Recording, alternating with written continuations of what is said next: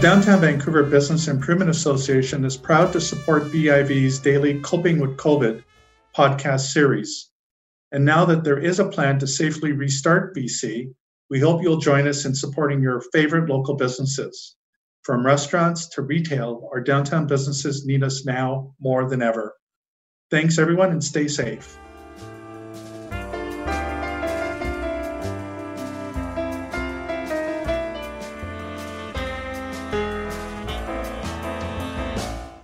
I'm Tyler Orton, and before we get to today's interview, here are some of the top stories we're following at Business in Vancouver. Prime Minister Justin Trudeau says he's working with the provinces to provide workers with 10 paid sick days. The cost and logistics of such a program have not been made available, but the Prime Minister says such measures would help address subsequent waves of COVID-19. And Monday marks the opening of applications for the commercial rent relief program aimed at small businesses. BC landlords with up to 10 tenants may apply today, but those with more than 10 will have to wait until later in the week. That's it for today. Now for our interview.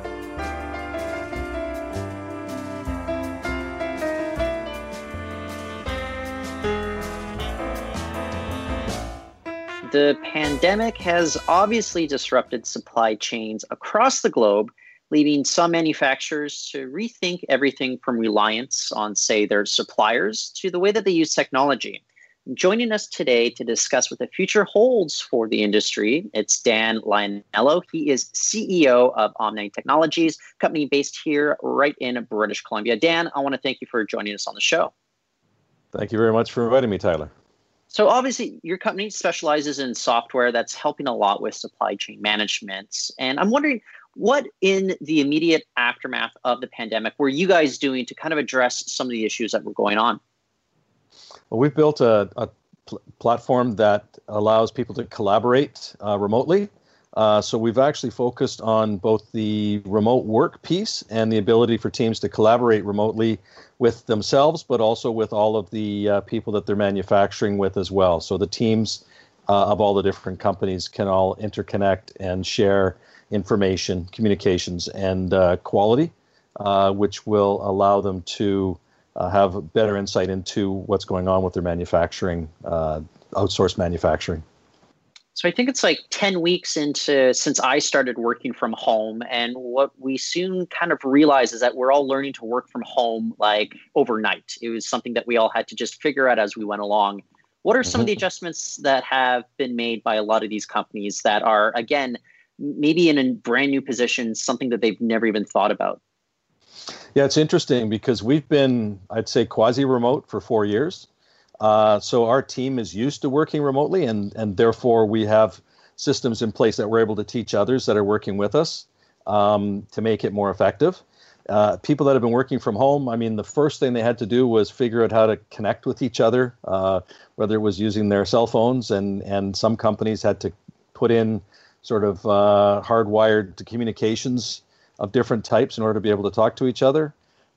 People realized that they had to get laptops for everyone that might not have had them. And so I think the first few weeks was literally interconnection. And then coming out of the time when people started being completely connected, Zoom, of course, took off. They had their challenges and other platforms for communications. And then the next piece would have been determining really how to communicate with each other, especially if they've been very closely tied in offices and then suddenly we're all remote.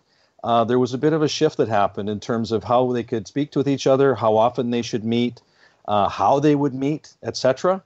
And what I've seen is that over the last several weeks, people have really settled into being used to being on Zoom calls or different types, Skype calls, for hours at a time sometimes. And so I'd say that, because the internet exists and people are able to communicate remotely, the biggest thing was first setting it up for each of these companies. The second was learning how to communicate and then become effective in a remote environment.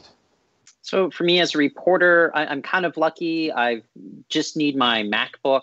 I need my phone and maybe a recording device to, write my stories, continue keeping in touch with people. But what are some of the needs of, say, manufacturers, especially if we have some disruptions going along with supply chains right now? Well, for manufacturers, in the beginning, it was literally, bodies on the shop floor. People weren't able to come to work. So especially in the larger manufacturing areas, the factories literally in the beginning shut down for a period of weeks and then slowly came back. One of the things that was interesting is we work a lot with China and Taiwan and other companies in Asia. And as they started opening up, being able to actually see that product was shipping was the very first indication that things were starting to come back, because you would hear about it, but until you saw something, it was a bit of a challenge. So one of the things that happened was, initially, and it happened to occur during Chinese New Year, so everybody was away from the factories, and the next thing they had to do was bring people back, start building, and then start bringing the logistics side back online. And then it got hit with the global demand for PPE, the personal protective equipment, which was an interesting challenge in itself. And as a result, the cargo facilities jammed up. And so we had a double whammy. First of all, the factories that weren't able to produce.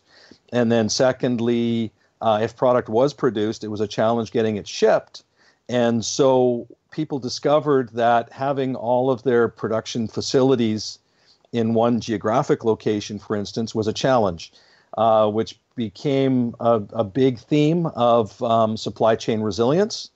And so that piece is people now looking at diversifying the geography where pieces of their products are made, second or third sourcing, and beginning to work with multiple factories in multiple geographies to be able to mitigate the risk of not being able to receive any product at all.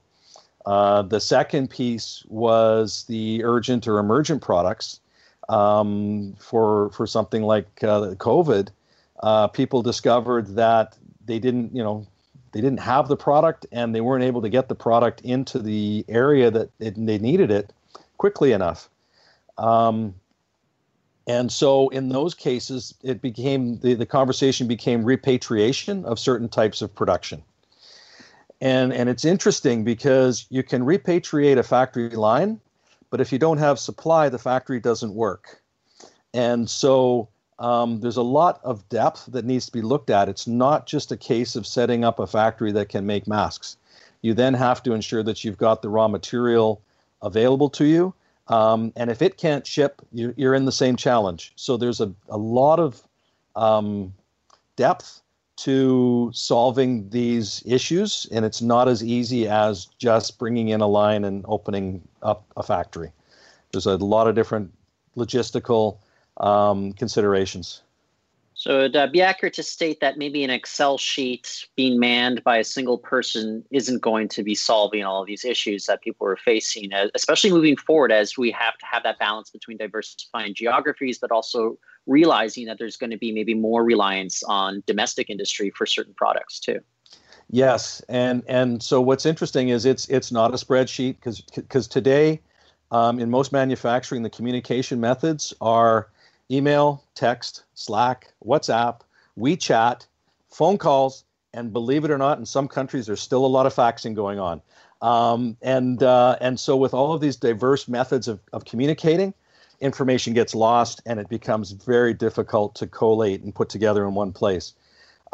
Secondly, if you're managing the quality data from all of your different factories, and that you're now multiplying the number of factories by 2 or 3 if you're moving to other geographic areas, you now have a lot of data that needs to be moved around inside of spreadsheets, and it's not very efficient, and it's certainly going to be fraught with potential challenges and bad information.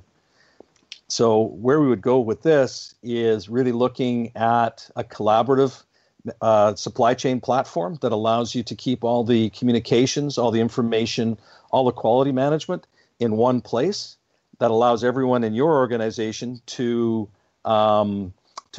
access it remotely, and also for everyone that you're working with in your outsourced manufacturing supply web to be able to reach it independently as well, and manage all the same pieces of data in one place instead of having all of these disparate ways of messaging and communicating. Is your sense that some companies that may have been resistant to such widespread adoption of technology were maybe using kind of a mishmash of different tools?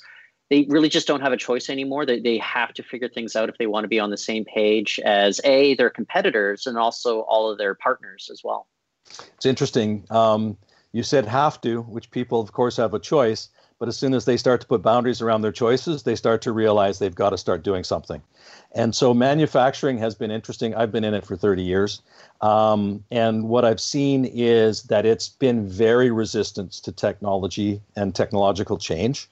And even when you look at surveys that are done year over year, 30% expect to use technology or 40%. It's never been over 50.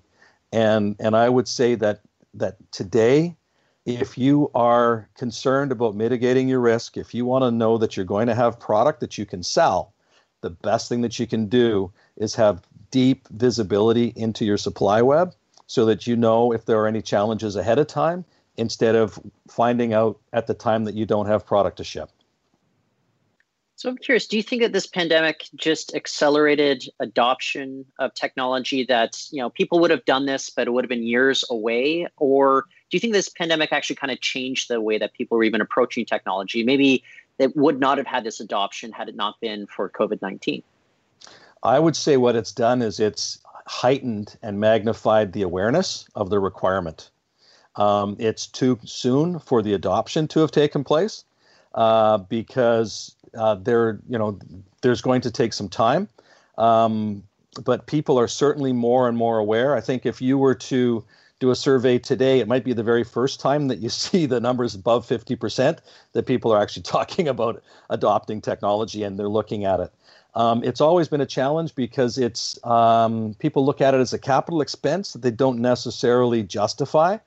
And one of the things that's interesting is, in doing our analysis, what we've learned is that the top 1.5% of the companies are the only ones that have the big systems with all the visibility because they typically cost hundreds of thousands or millions of dollars to implement. So SAP or Oracle, for example, at Microsoft.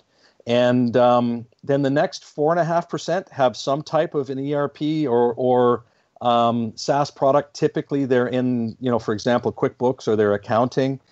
They might have a few other pieces that are joined. 94% of the manufacturing on the planet really doesn't use any technology at all other than the ones we talked about, which are email and phone calls. And there are a number of processes that are done millions of times on a daily basis that today are still all done using email trails. And you're talking about emailing between 4 or 5 different personas within one company to 4 or 5 others in another company. And so the amount of email sort of horseshoe circling back and forth is incredible, both for requests for quotes, initial design review with engineering, and quality management and non-conformance. Today, with the exception of the very, very top companies, nobody's using anything other than spreadsheets and email and all those other things for them. And what we're finding is that if there is a challenge, you now have to do a forensic analysis of all the emails and all the texts and all the WhatsApps and WeChats. And God forbid you had a decision that was agreed to on the phone and have no documentation anywhere. Good luck proving who's responsible for what.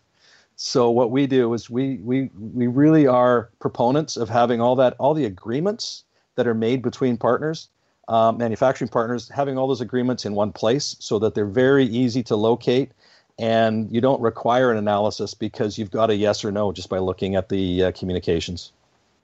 I hope this is not a leading question or I'm asking you to speak with any hyperbole, but you had mentioned earlier that you've been in manufacturing for 30 years, but is this event maybe the most disruptive event that you've witnessed in the last 3 decades?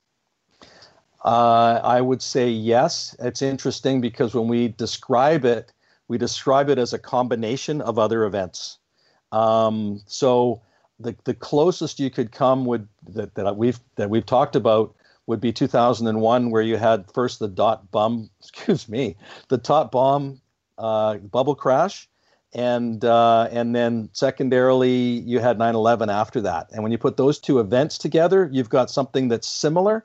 The difference is that if you look at a graph of how we came back after 9/11, it started in days as opposed to starting in what's going to be months or years. I mean, we've been preparing, and anyone I've talked to in the last 10 weeks has been, don't think of this as a 2-month and then recovery. Think of this as 18 to 24 months before we start to get to the point where we really see the curve being able to take off again. In the meantime, we really have to mitigate our own risks and figure out how we're going to operate and be effective and efficient in what people are calling it the new normal, but it's the way that we have to do business now until things start to shift.